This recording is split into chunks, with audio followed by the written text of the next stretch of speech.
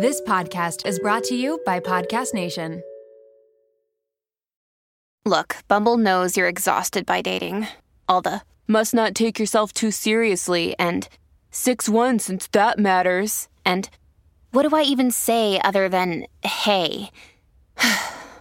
Well, that's why they're introducing an all-new Bumble, with exciting features to make compatibility easier, starting the chat better, and dating safer.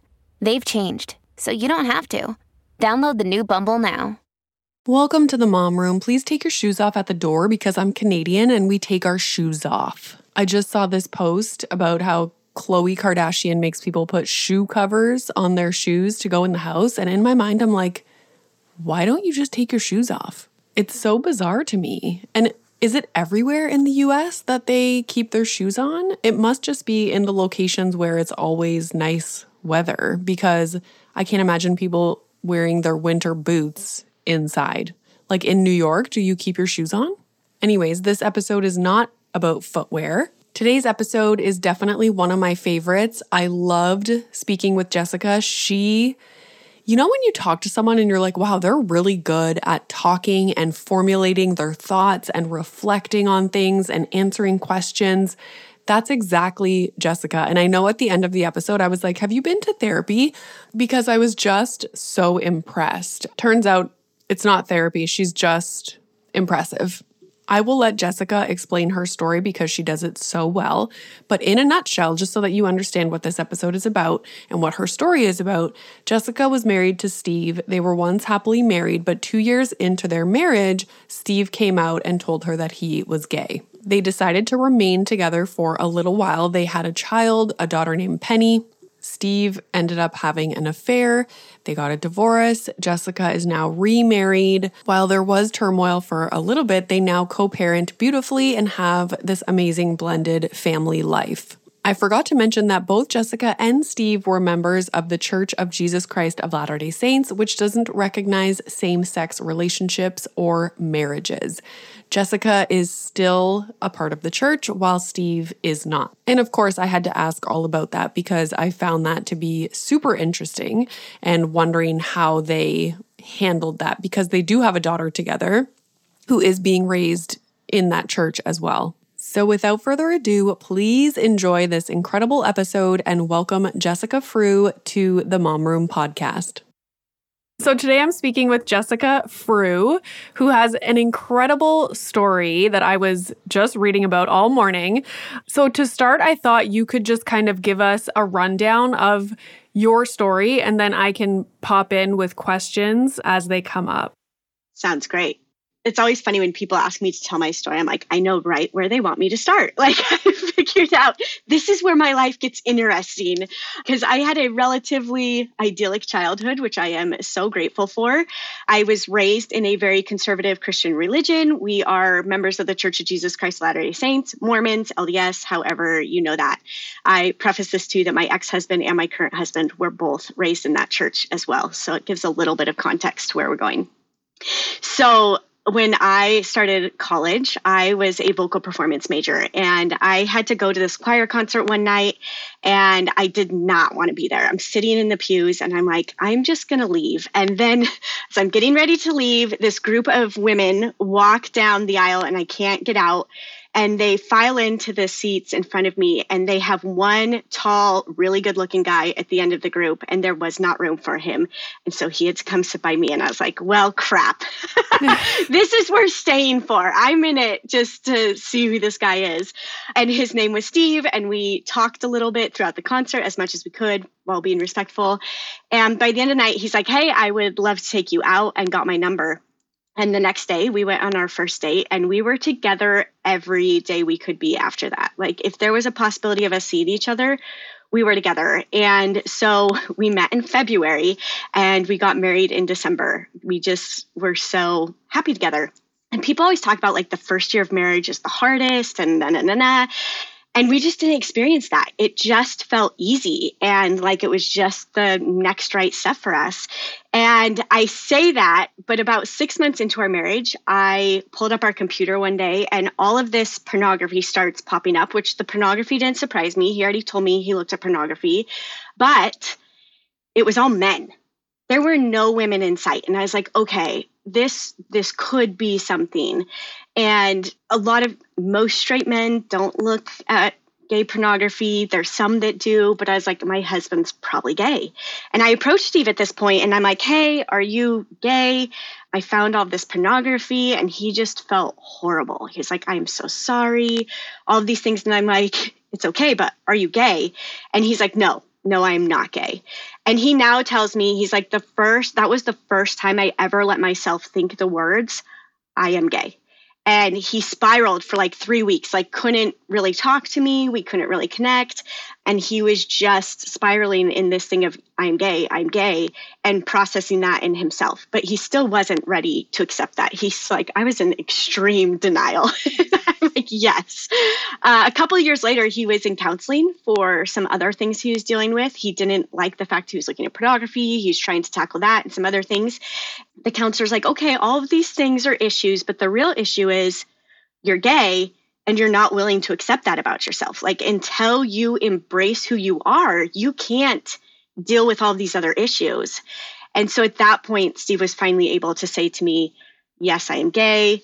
And we decided, we're happy, we enjoy each other, we have a pretty good sex life and all of these things. And so everything felt right. And Steve also at that point, like, he never saw his life any other way. There was no other right way for him to live his life, but for us to stay married and for him to conform to a heteronormative marriage and all of those things. And so we continued forward, and we, like, in this process at this time, we're dealing with infertility treatments and stuff. Steve really wanted a kid. I wanted a kid too, but I wasn't as in as much of a hurry, but we had good insurance, so we went for it. As we're going through this, I'm like, this doesn't really change anything. We both want this kid, whatever. And I did end up getting pregnant, and we had a child about 5 years into our marriage. So, but during this time, we're still processing, what this looks like of Steve being gay. And he was getting more comfortable with it and being able to talk to me more. I really wanted him to embrace it because I knew there was no way we could have a good relationship unless he was truly who he was. And so there were things like I talk about and people are like, what the heck? But we would talk about guys like that he saw at the store. If he thought a guy was attractive, he would tell me what he liked about him and things like that, because I really wanted him, again, to just be who he was. And I wanted him to know too that he was loved, that it was okay for him to be who he was. I still loved him. And at that point in his mind and in reality, outside of himself, I was the one most deeply impacted by this. Like, it would have the greatest consequence on my life because we were married, and you don't get married planning that that's for a while. I'm in this. And as the years went on, he did eventually have an affair with a man. At that point, we were just like a mess. It was trying to figure out how to deal with this. He wasn't sure what he wanted. He thought he would do it and be repulsed and feel horrible. And he's like, I felt horrible about the fact I did it and that I knew it was going to hurt you, but it felt like the most natural, right thing I'd ever done. And so it was like this weird juxtaposition, and we tried to work out. It was a hot mess. We ended up getting divorced, and then Steve still, he moved in with the man he had the affair with, and he still was just like, Jessica, I can't leave you. This doesn't feel like it feels right, but it doesn't. So we ended up dating again after we got divorced, and that was a complete shit show. While he was living with this guy? No, he did end up leaving him. Okay. And because I was like, okay, but at that point I knew I wasn't open to, I didn't want an open relationship. I didn't want a polyamorous anything. And so I was like, and those were my boundaries. And Steve also, he's like, I'm not okay putting you in that situation. So no, he broke up with him and we dated. There were he was having affairs with guys during that time and sleeping with other people and all of that. And we were just like, this just isn't healthy for anybody. We've made the right decision. Let's continue forward. But in that, we really, as we navigated our divorce, both of us had only seen one version of divorce that was very, painful and angry and bitter and filled with hatred for years afterwards. And I was like, I don't want my life to look like that. I don't want to carry this bitterness and hatred through our lives. the first Christmas we were divorced, we actually I picked Steve up because he was living far away. I picked him up at the airport and we drove to his family's house and spent Christmas with his family's house as a divorced couple. And on that drive, we really kind of laid out how we wanted this to look. And our vision was that we could stay friends, that our daughter Penny, who was 2 at the time, could have parents that came together and could be in the same room. She didn't have to worry about, oh my gosh, my dad and mom are going to be together. How do I navigate this? All of those types of things. And we really wanted to be friends. So we just kind of put it out there in everything that we did that we were going to be friends, that we were going to get along. And ideally, someday we would have partners that could be okay with this relationship. I got married very quickly, and my husband just embraced Steve. Like he always says, I love Steve. He's a part of our family. And I have been so grateful and humbled that I found a man who's confident enough and secure enough in our relationship to be able to understand how important this is to me and to my daughter. And Steve now, in the last couple of years, has a partner that has moved in with him who I just absolutely love and adore. And so it's been interesting to watch. And I say this like broad strokes. This is not an easy process. And there was a lot of pain and hurt and learning along the way. But we have worked so hard to get here. And now we share our story with so many people so that they can see that there's options as well, because we didn't see options of how divorce could look. And also the fact, like, Steve didn't leave me because he didn't love me. He left because of who he was, something we could not change. And so we ultimately found a way to still love and care about each other. I always say he's like a brother to me. I feel that deeply about him. It's not like exactly the same feelings, but it is that deep. And that's the way most people can understand our relationship. Like, he's like my brother. We share a kid. I just care about him that much. Like, I care about him that deeply. So when he admitted that he was gay, or he was able to verbalize that to you, and then you guys decided to remain married, was there anything in the back of your mind that was like, this is not going to last long term because he's not living his truth, basically? Or did you even feel bad that he was having a difficult time living his truth or taking steps to be who he truly was? Or like, what was going through your mind at that time? Yes. Yes to all of it. Yeah. So I dove in at that point to reading books about what I now know as mixed orientation marriage. I didn't have terms for it at that point. In fact, not until like a few years ago did I realize that was the term for our marriage. So I started reading all these books of people who were mostly of our faith, who had been through similar things, and realized there was a real solid chance he would have an affair and another chance that we would ultimately decide to get divorced. Like, I knew that that was probably a possibility. I also thought we can beat the odds. Like, there's the optimistic side of me that's like, yeah, but it's us and we can do this and all of those things. And so I wasn't scared of either version. I kind of felt at peace with either way. I knew either way was going to be hard and have its challenges. So I just kind of let it flow as it came. Now, going to Steve, and I made it clear I never wanted Steve to stay because of me. And I knew he felt pressure to do that just because of the situation. But there was always conversations of I wanted him to embrace who he was. He was the one that was so scared of that.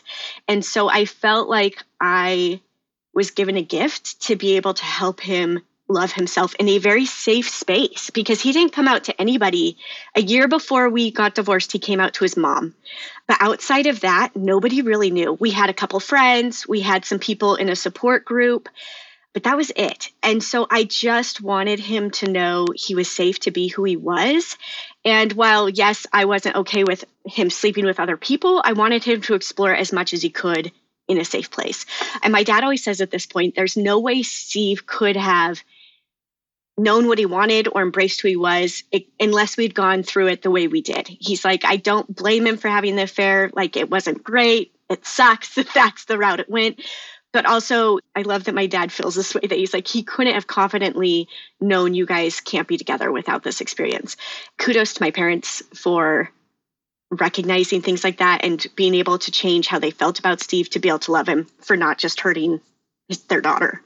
So yeah, I mean, it carries all of those emotions, and it's like such a weird dichotomy to be in of, I love this man, I want to be with him. Also, I know I can't fulfill all of his needs. Like, I know we love each other, but also we can't be together ultimately. It's conflicting thoughts. It's like the whole saying, two things can be true at the same time. Like, there's a lot of that going on. One of the quotes that I pulled from the Good Morning America article was when you said, I knew it wasn't about me. That stood out to me so much because I think a lot of people would have handled this whole situation in a different way and almost looked at themselves as a victim and, then projected anger onto the other person. And whereas you took a completely different approach and you knew, like, this is not about me. So how can I support this person that I do love? Can you speak a little bit about that? And like, why do you think that was your mindset? Obviously, your parents, have a similar viewpoint, but where do you think that came from?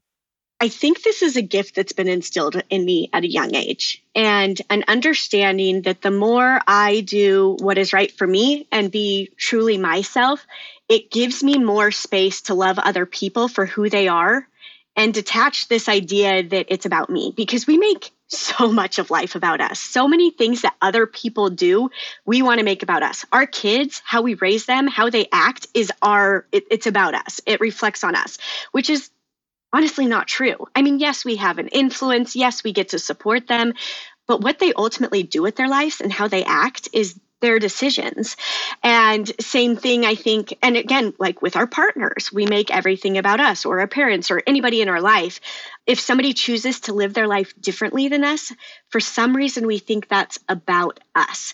And I think that, and I want to make clear, I felt those things. Like, I was angry at times and I was pissed, and not necessarily at Steve, but at the situation, or there were moments of anger at Steve, but I didn't let it last long, because ultimately, like, I didn't want to give Steve the power to determine the trajectory of my life. Like, yes, he's an important person to me, but I also knew I got to decide how I showed up and how I dealt with this, and that I could make this whatever I wanted it to be. I could see this as a gift because he ultimately couldn't give me what I needed in a relationship, and I couldn't give him that. And so it's a gift for us to go find all these things. But in the moment, it feels like pain and hurt. But I think that it's a process we can all come to. And if we want to move out of that, of feeling like, well, this is about me, 95% of affairs, of betrayal that happens in a relationship isn't directly about the other person. It's about our own crap that we're processing and dealing with. So I think when we can get to that standpoint, and I truly believe it comes from loving ourselves first and accepting what we want in life, then we can give other people more grace in acknowledging what it is they want and how they want to live their life, even when it impacts us in huge ways sometimes.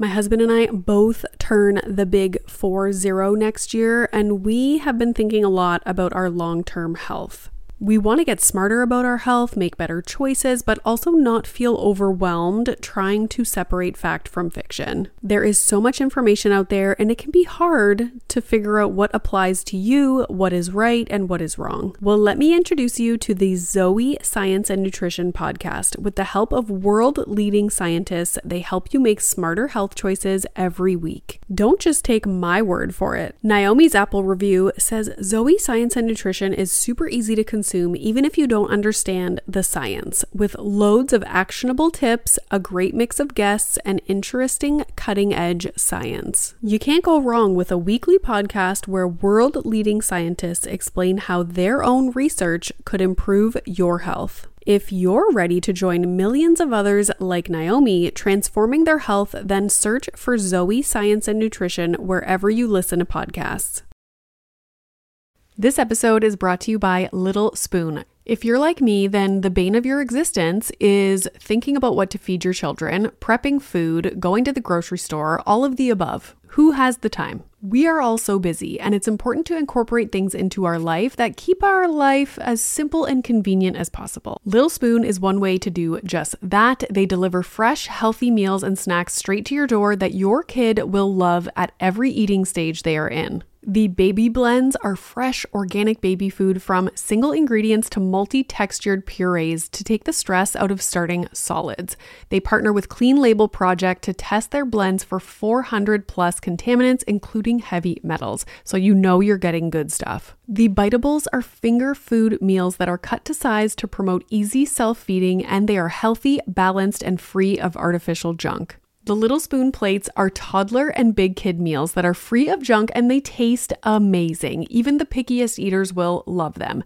Think hidden veggie mac and cheese, chicken nuggets, and adventurous eats like pot stickers, gnocchi, and more. They also offer really fun things like puffs, they have smoothies, lunchers, and snacks. You quite literally never have to think about food again. It's just easy peasy. And did I mention this all comes right to your door? It is so flexible, so easy, and everything stores right in the fridge and freezer.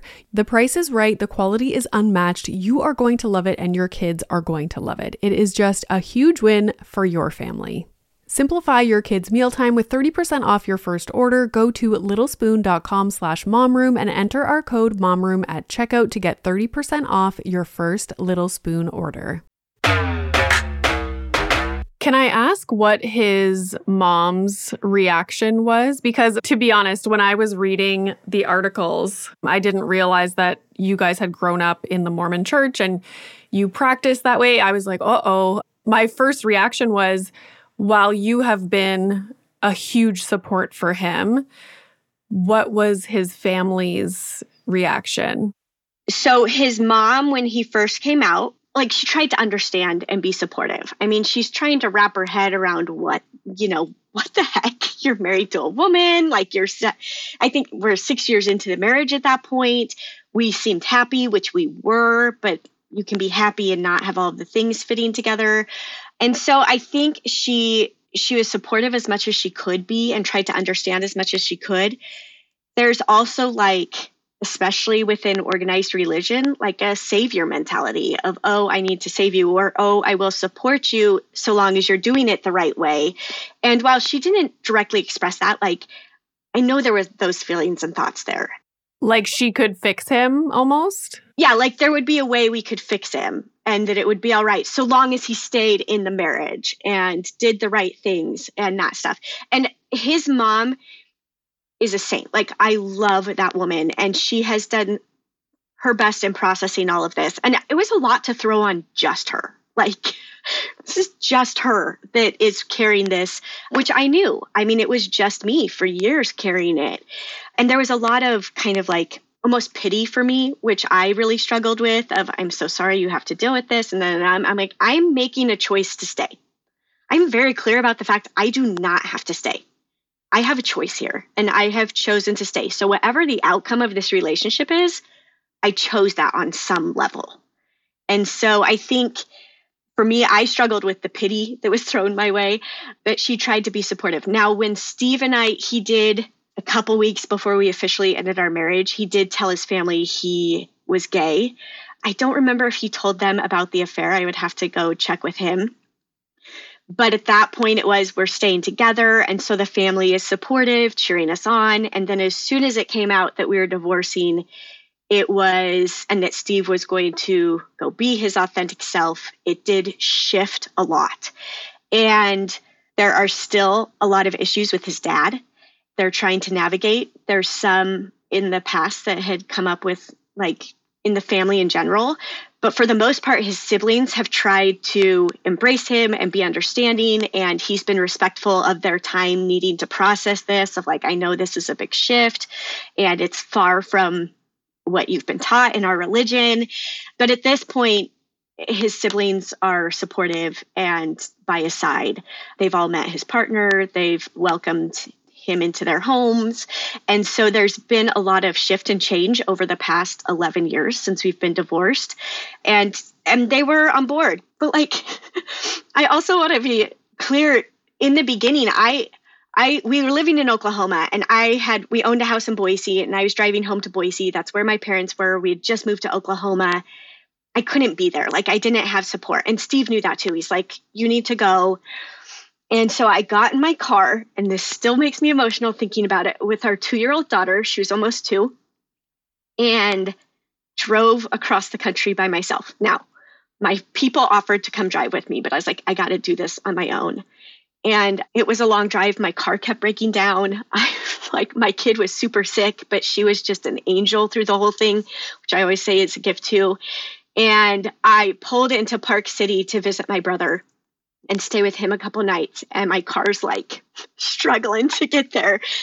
And it felt like peace and safety. And I get a call from Steve's family the next morning. And they're like, hey, we are going to hold an intervention for Steve. He won't be here, but we need to talk about this and figure out basically their mindset still was like, and some of them, the mindset was, how can we save him? Some of them, it was, how can we support him? And I was just like, I remember just being like, oh shit, like I am so emotionally and physically run down, but I need to be there for Steve and for myself and for my daughter. Like, this is her dad. They're like, it's tonight. We're going to do this tonight in Idaho Falls. So I'm like, okay, get in the car again. And I drive to their house, and I brought books with me I picked up books along the way that were supportive to me and in this process. And I was like, well, maybe there'll be of some support to them. And I remember sitting there on this couch, and I was invited to share, what I found, what I learned over the years, how we could support him. And I just kept telling him, like, all he needs is your love. Like, he's dealing with suicidal ideation at this point. He needs you to love him. That's all he needs. Nothing else. It ended with Steve's dad telling me that I was full of crap, that I had enabled this, that this goes against all of the teachings of our church, which what I taught was directly from what our church was taught, like what I shared with them. It was totally in line with what we believe. I went to the garage and just bawled. Like, I just sobbed. And I was like, I have to go home to my parents tonight. So I got in the car again and drove home. But I mean, that's like how things started off. That's to give you an example of like the starting point of where they were at. And I felt like I walked everybody through our divorce. I'm catching people up and supporting them along the way. And it was a interesting experience, but I also had to remind myself, I've had 7 years of processing this. It was 6 months into our relationship that I figured out he was probably gay and started processing then. And now everybody else, we just threw this on them. And it's okay if it takes them time. I can give them time, but also making sure I'm showing up for myself in that process too. There were times I'm like, I will not have this conversation right now, or whatever. Like, there were lots of boundaries, but I also felt like I got to help walk people through our divorce. It's a weird feeling to go through. Was there someone that you could go to for support? Like, who was helping you through all of this? So I had some support groups that I was a part of. At that point, they were all church sponsored, but they were incredibly helpful. And especially in the fact that I could see what I had already done, like the healing I had already accomplished, and how I could help other women who were, just at that disclosure day. We call it D-Day, of just finding out something hard in their relationship. And it wasn't just women who had a partner come out. It was all across the board, and helping them find ways forward. And so it kind of gave me a space to not only heal, but also to feel there was purpose behind this, that I could help other people. And I mean, my parents were there to help in what ways they could. They were a little bit behind. I remember my mom going shopping with me to get things for my house. And we're in the aisle at Walmart, and I needed like a strainer, like a pasta strainer, and she just lost it. You don't even have a strainer, and like just loses it in the middle of Walmart. I'm like, okay, process through. Yeah. I know this is not about the strainer. But take a few minutes, Mom, and then we can move on. And but they were there for me too, of moments I said, like, I need a night to myself, or I need to go on a long run.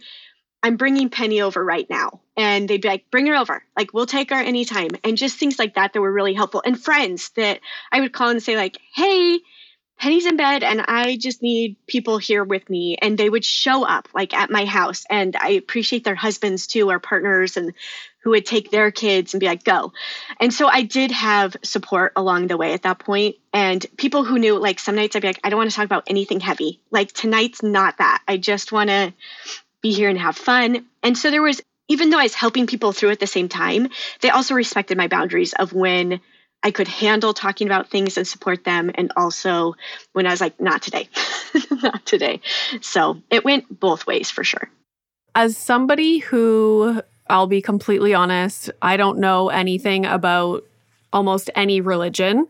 I was surprised to read in, I think it was the Today Show article, that you are still, so Steve had left the Mormon church and you are still a part of the church, and that you raise your daughter, who is also Stephen's daughter, that way as well. So that shocked me.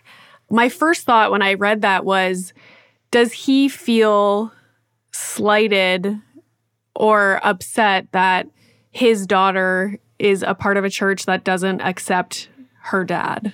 Yeah. So there's lots of ways to kind of think about how our religion actually views Steve. And I am of the very liberal, left-leaning side of this, obviously, of there could be a place. But honestly, so even since that Today Show article, I should say this, it's been like 3 years. My thoughts and feelings have shifted a lot. And the way Penny is raised in the church is not like, she rarely goes to church. Like at this point, she's 13. I'm like, she doesn't want to get up at 9 o'clock, and it's not a fight I'm willing to fight. Like, I don't care that she's there. I don't care if she has the same beliefs as me. It's not important to me. What is important is she learns to love herself. I do love the idea of believing in some sort of higher being or universe or whatever. Like there's a force here, energy that supports us and that's aware of us. So I like that idea. But ultimately, I mean, we've been having talks since she was like 4 of, there are going to be things said at church that you won't agree with, that might feel hard, and you don't have to believe that. Or it might be interpreted by you a way that feels hurtful, and therefore it's not for you. This isn't a one size fits all, as we often try to put that on people in religion. And so you get to pick the parts that feel right. And I also, from day one, have made it clear that we love and support her dad over anything. Like he is a good man. There's so many people we love outside of the church. Like this doesn't make anything good or bad. It doesn't make anybody a good person or a bad person. It doesn't mean anything. It's just simply how I believe that she does not need to believe that way, or we get to believe differently even than the people within our church. Now, that being said, I truly believe that our church does and says some very hurtful things to the LGBTQ community. I also believe that with so many things, like with women, I think there's issues there of patriarchy, and which is also in society at large. That's one of the things I've realized as I've done this work is, yes, it's within the church, probably more extreme than somewhere else. But the women that I work with, I coach women who have had a partner come out or who have experienced betrayal in their relationship. 80% of them are not religious. Like, it's not that their husbands were raised religious and didn't feel safe coming out. And that tells me that this is an issue with our society in general, is that we're still not there. And yes, it's getting better, ideally with our kids and younger generations, that they're feeling more safe to be who they were created to be, who they were born as. But religion is obviously slower to get there and slower to embrace those things. And I hope that we can do that. And part of the reason I stay in my religion, first of all, I do have beliefs that I love. The organized religion itself, there are definite things that I struggle with, but I love the community, and I love that I can be a safe space for people who are in that community, who are having a hard time seeing another way their life can be lived, who think that there's nobody there who is going to love them if they come out. Like, I make it clear I'm a safe space. I am very vocal. I'm sure sometimes there are a lot of people in our church community that are like, Jessica, you are way out there. And I'm okay with that. I've just realized that's my spot here. And I can be there for those people who need that safe place, who don't feel safe in their church and don't see anybody else who's providing that for them. Shout out to Claritin for supporting this episode of The Mom Room and providing me with samples. You know how a lot of people can't leave the house without a water bottle? It's like their emotional support water bottle. I am the exact same way with facial tissues. And that is because I have such bad allergies, specifically in my sinuses, to the point where I know I'm going to have to blow my nose multiple times in a day, and I cannot be out in public without my emotional support facial tissues. Luckily, for those of us who live with the symptoms of allergies, we can live Claritin Clear with Claritin D. Designed for serious allergy sufferers, Claritin D has 2 powerful ingredients in just one pill that relieve your allergy symptoms and decongest your nose so that you can breathe better. This double action combination of prescription strength allergy medicine and the best decongestant available relieves sneezing, a runny nose, itchy and watery eyes, an itchy nose and throat, and sinus congestion and pressure with ease. Now I know if I have a big event, maybe I'm going to a concert, going out for dinner, I don't want to be blowing my nose every 2 seconds. It's very unbecoming. And so I will take Claritin D and enjoy my evening. Ready to live life as if you don't have allergies? It's time to live Claritin Clear. Fast and powerful relief is just a quick trip away. Find Claritin D at the pharmacy counter or ask for Claritin D at your local pharmacy. You don't even need a prescription. Go to Claritin.com right now for a discount so you can live Claritin Clear. Use as directed.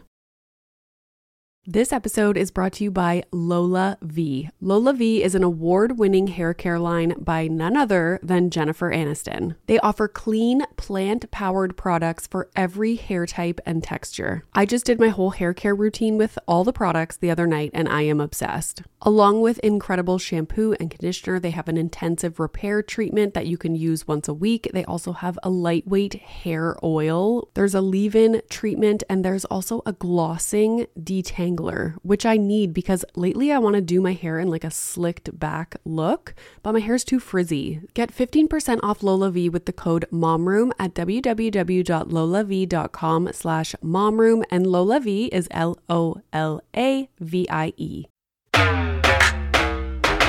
Did you receive backlash from the church just because of your situation that you're in and that you are so supportive of Steve? Or like, do people treat you differently? No.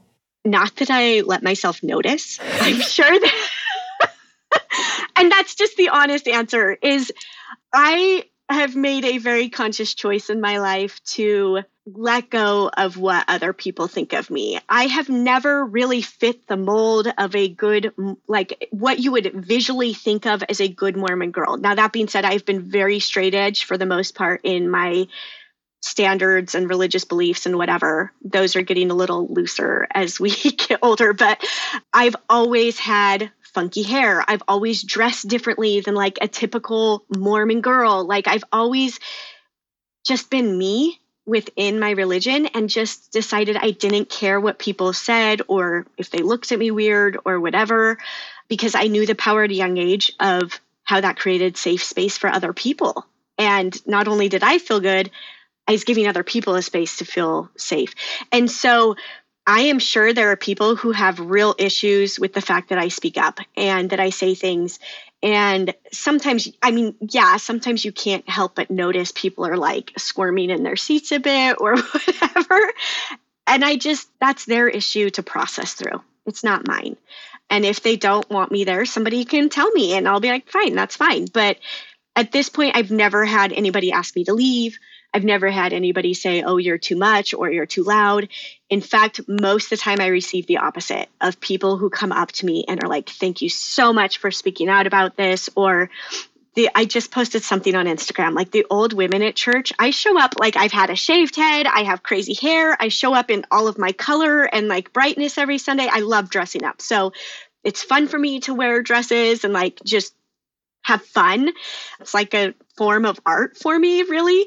And the ladies at church are always like, I just love seeing what you're going to wear this week. And I wish I could have done this when I was a kid, or I wish I would have felt more comfortable being who I was, which breaks my heart. But I'm glad that they're seeing that now, that there's space for that. And I know not everybody gets this in an organized religion or within my church or anything. But for me, I've received that for the most part. And again, if somebody's going to say negative things about me, I just choose not to remember it. I just blot it out. I'm like, I'm not going to be offended for the most part. And also recognize, make a mental note that person's not a safe place for me. And that's okay.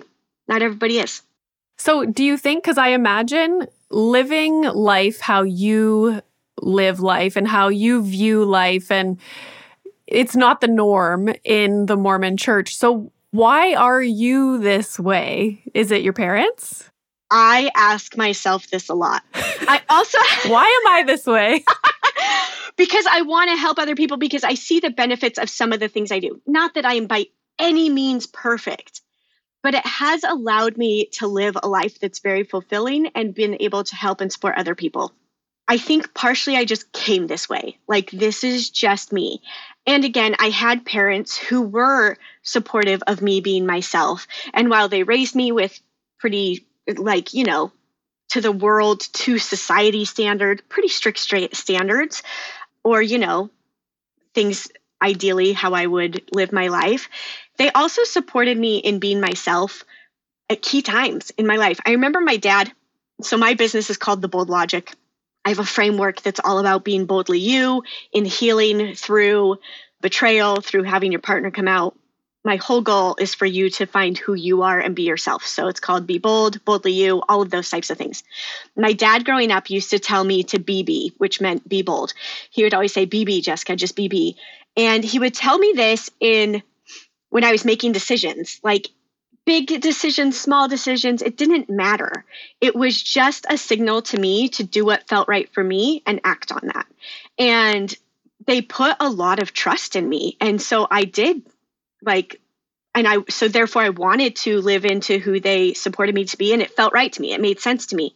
But also I know I've pushed their boundaries a lot of times of what are you doing? How I show up, but they always just went with it. Even though I know they've been unsure, when I freaking dated my ex-husband again, it was they were horrified and scared and whatever. I'm like, I don't care if this works out or not. I have to go through this process. And they were like, okay, what are they going to do? They can fight me on it, or they can be there supporting me along the way.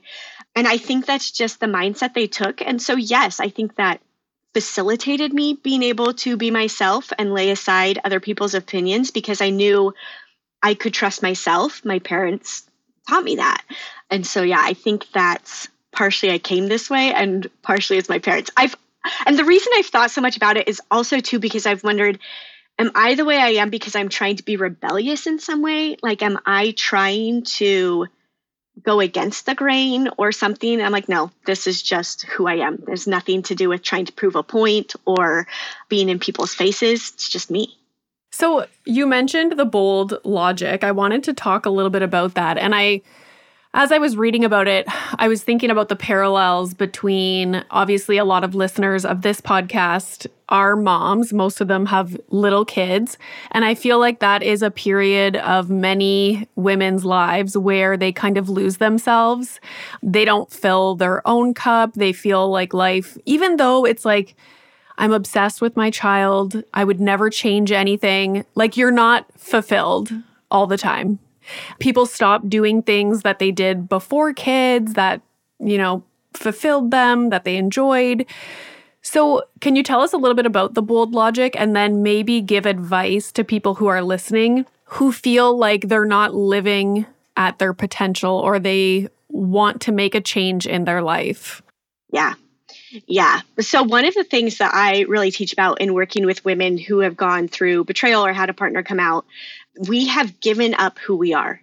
Starting at a young age, we are told you shouldn't feel that way, or you're fine, you'll be fine, and all of these things. And so we're taught that we don't know what's right for us. Our feelings aren't real. And it starts young, innocently. Like our parents don't mean to do that to us. And our teachers don't mean to do that to us, but they are subconsciously teaching us that we can't trust what we're feeling. And then we get into junior high and high school, and it's like, that's thrown everywhere of, I need to be like this person. I need to be like, nothing about me is good or right. And so it starts young, and then we hit motherhood or even marriage, either way. And you're right. It's multiplied and it's laid upon because we need to show up for these children. We need to show up for our partner. We need to suppress who we are and what it is we need because they are the most important thing in our lives. And yes, they are. They are 100% the most important thing in our life. And we love them dearly and fiercely. But if we are not creating space to be who we are teaching them the same cycle that they can't be fully who they are. We talk about like perfect partner syndrome in my groups. And the same thing is like being the perfect mom. Of we are giving up what actually feels right to us because we see somebody else doing it differently and we think their way must be the right way. And it's that mom guilt and the Pinterest mom and all of that crap. And you know what? Some years, some days, I am the Pinterest mom. Like, I'm like, I am crushing this. And other days, I'm like, go eat your cereal and popcorn and don't bother me for the rest of the day. And that's okay because they get to see that some days we are on fire and we get to do all of the things and we get to feel really present and connected to our kids. And other days we need to take time for ourselves and connect back to ourselves. Like my daughter, I'm like, you get to take days and go sit in your bedroom and do nothing. I don't care. Like, it's okay. I don't want that to be every day. Like, yes, we need to figure out how to balance that out. But the days you want that, you would get to embrace that. And the days you feel like it's too much to go to school or too much to show up with friends, that is fine. Like you get to take a break just because some days I know I need that break too. And so I think the more we can model that for our children, it again creates that safety to allow them to be who they are, to naturally say, hey, this is something I want and feel. And you can talk through that conversation with them, even when sometimes it feels scary because it's not what we envisioned for their lives. But my life surely isn't what my parents envisioned for me. In fact, it's not what I envisioned for me, but it is the best thing. Like, I love my life and all of the hard times that I've been through and the gifts now that I get to give and share with other women. Like, it's all powerful. And so I think, for the moms who are losing themselves, it's time to claim yourself back. It's time to connect back to you. And here's one of the things you asked for, like one action step. This is what I tell people is I give the women in my groups a challenge from day one. It's called a Trust Your Gut challenge. And it is to listen to yourself and hear what it is you want and act on it. And every day they have to report back into like our group and say what it is they did. And it can be, I wore the dang shirt I wanted to wear. I put on the article of clothing I wanted to put on, which some of us are afraid to do that. I mean, think of junior high. We were conditioned to dress a certain way because that's what was cool or that's what's appropriate. And yes, appropriateness, you can take that into consideration, but you can still wear what you want to wear. And that can be like getting the food you want to get, like eating the meal you want to eat, because we push so much of that aside that these are actually hard things for us to embrace and to find. And the more you listen to that little voice inside of you on these little things every day, the more you're going to be like, oh my gosh, it is telling me that this thing is not right for my kid. Even though everything otherwise that I've read, that I've seen feels right for my kid or for me, I'm going to trust that this isn't the right time or the right place or the right setting. And gosh dang it, you're right. And it's like, I tell them, if you feel like somebody's lying to you, you're right. If you feel like your partner's not being honest, you're right. Like, you might not know what it's about. You might have assumptions. You don't have to know. But because your gut is telling you something isn't okay or it's not appropriate, you know. And again, the more you act on it in the little things, the easier it is to hear it in these big ways as you're going through something hard or when there's a big decision to make and you're like, I feel this, but everybody else is telling me I shouldn't do it this way, but I really know I should. I really know that's what I need. Act on it. And you will feel like this relief of like knowing you've come to yourself.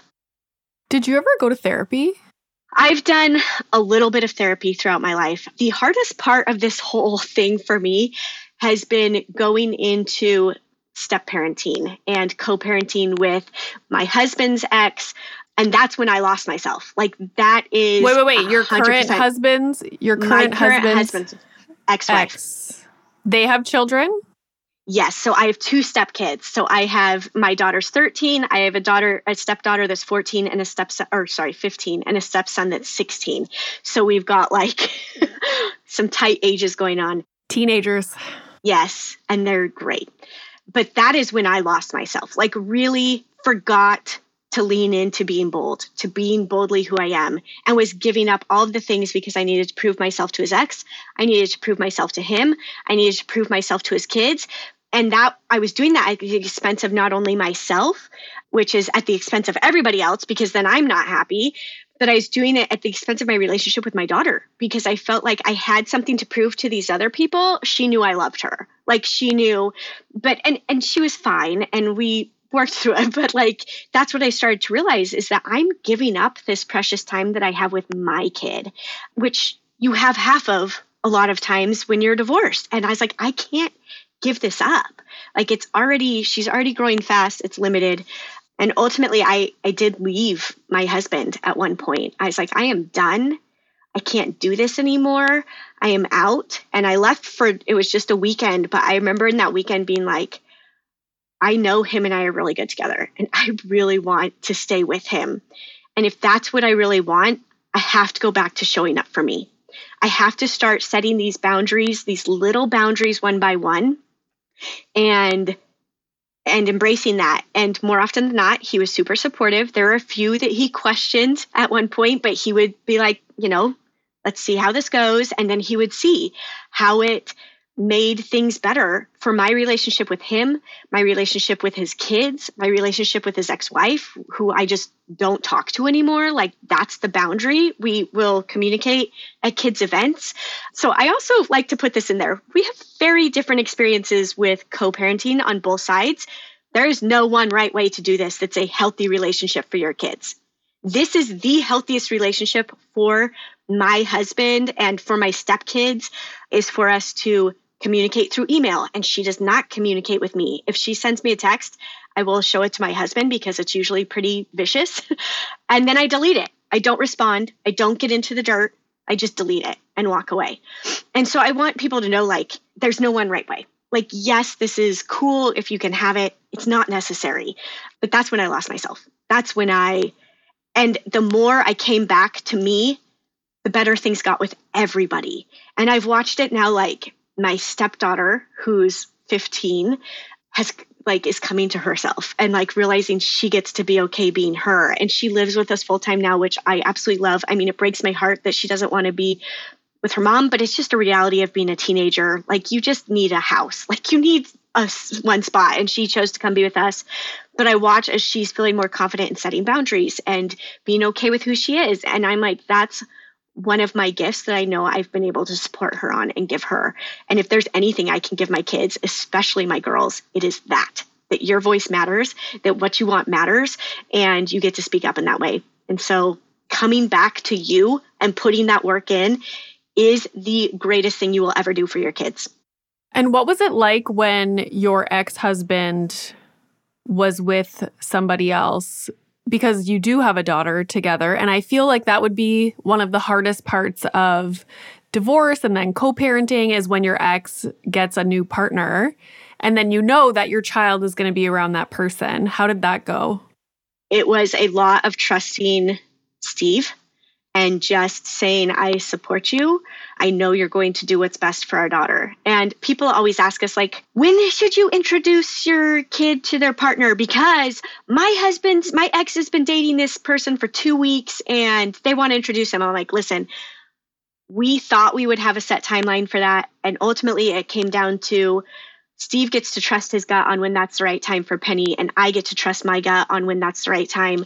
And I was worried that when Steve actually had a committed partner, like there was a huge part of Penny's life, like his boyfriend Jalen is now, that I would go into like some form of jealousy or, but but she's getting this from him and he's making her meals because he does. And I'm like, I am so full of gratitude for this person who takes care of my daughter. Like, what is the harm in more people loving her? And I know that it's hard to let go of that, but I'm like, dang it, at least I know this man is feeding her, and he goes and plays basketball with her. He doesn't even play basketball. He's never played in his life, but he like goes and plays with her for hours at the park next to their apartment. And like, I want that ultimately. Like, ultimately, I want her to be at her dad's house and be happy and loved and all of those things.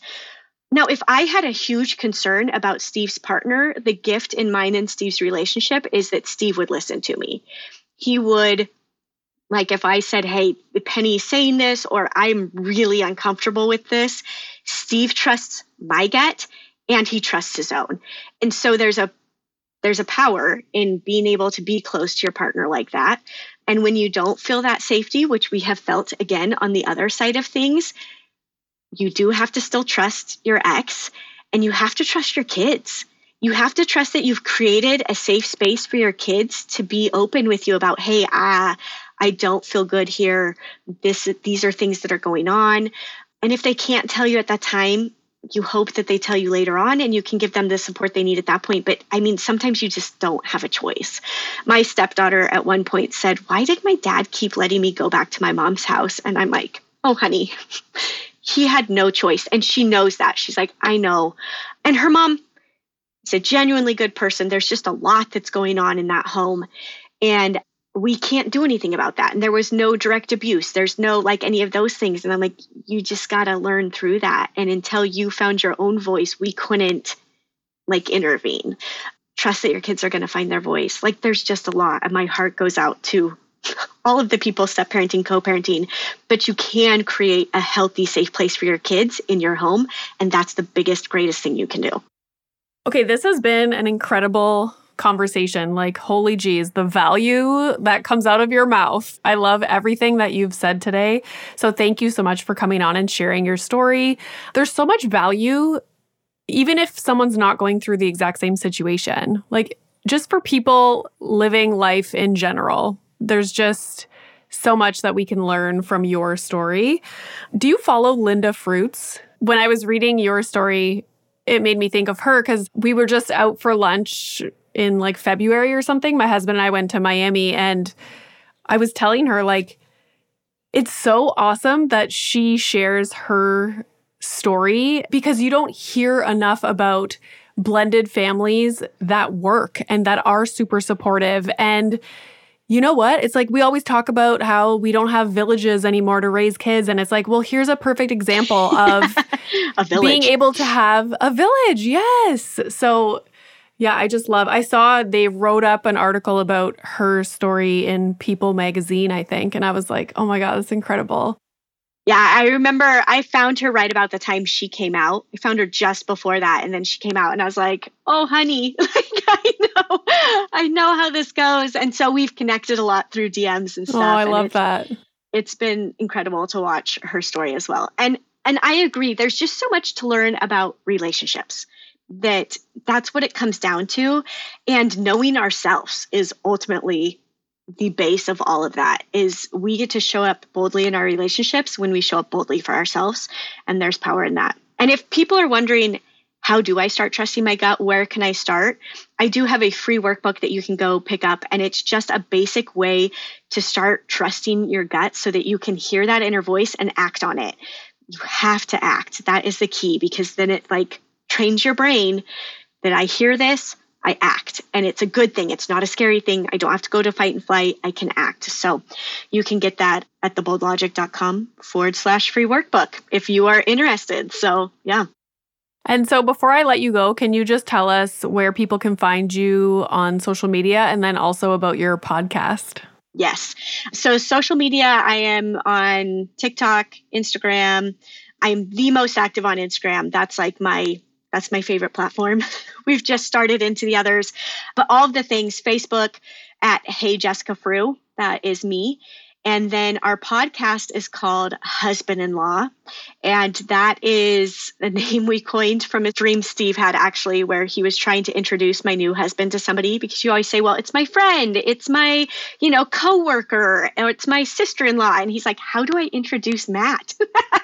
And so he's like, this is my husband-in-law. And so that's now what they call each other. But Steve and I and Matt, so my husband and ex-husband, we sit down and tell our stories from when Steve and I met until present day, and just go through and share all of that of love, marriage, divorce, coming out, co-parenting, all of the things, so that people feel less alone, because we know how lonely it can feel to go through anything in life. It is a little different than most podcasts. So you'll probably want to start with episode 1 and get the timeline of all of the crazy stories. There's some things I'm like, my life's normal. And then I start listening to some of our stories. I'm like, oh my gosh, we've done some crazy things. So yeah, you can find us there. I love it. Well, thank you so much for coming on. And obviously we will keep in touch. Yeah. Thanks for having me.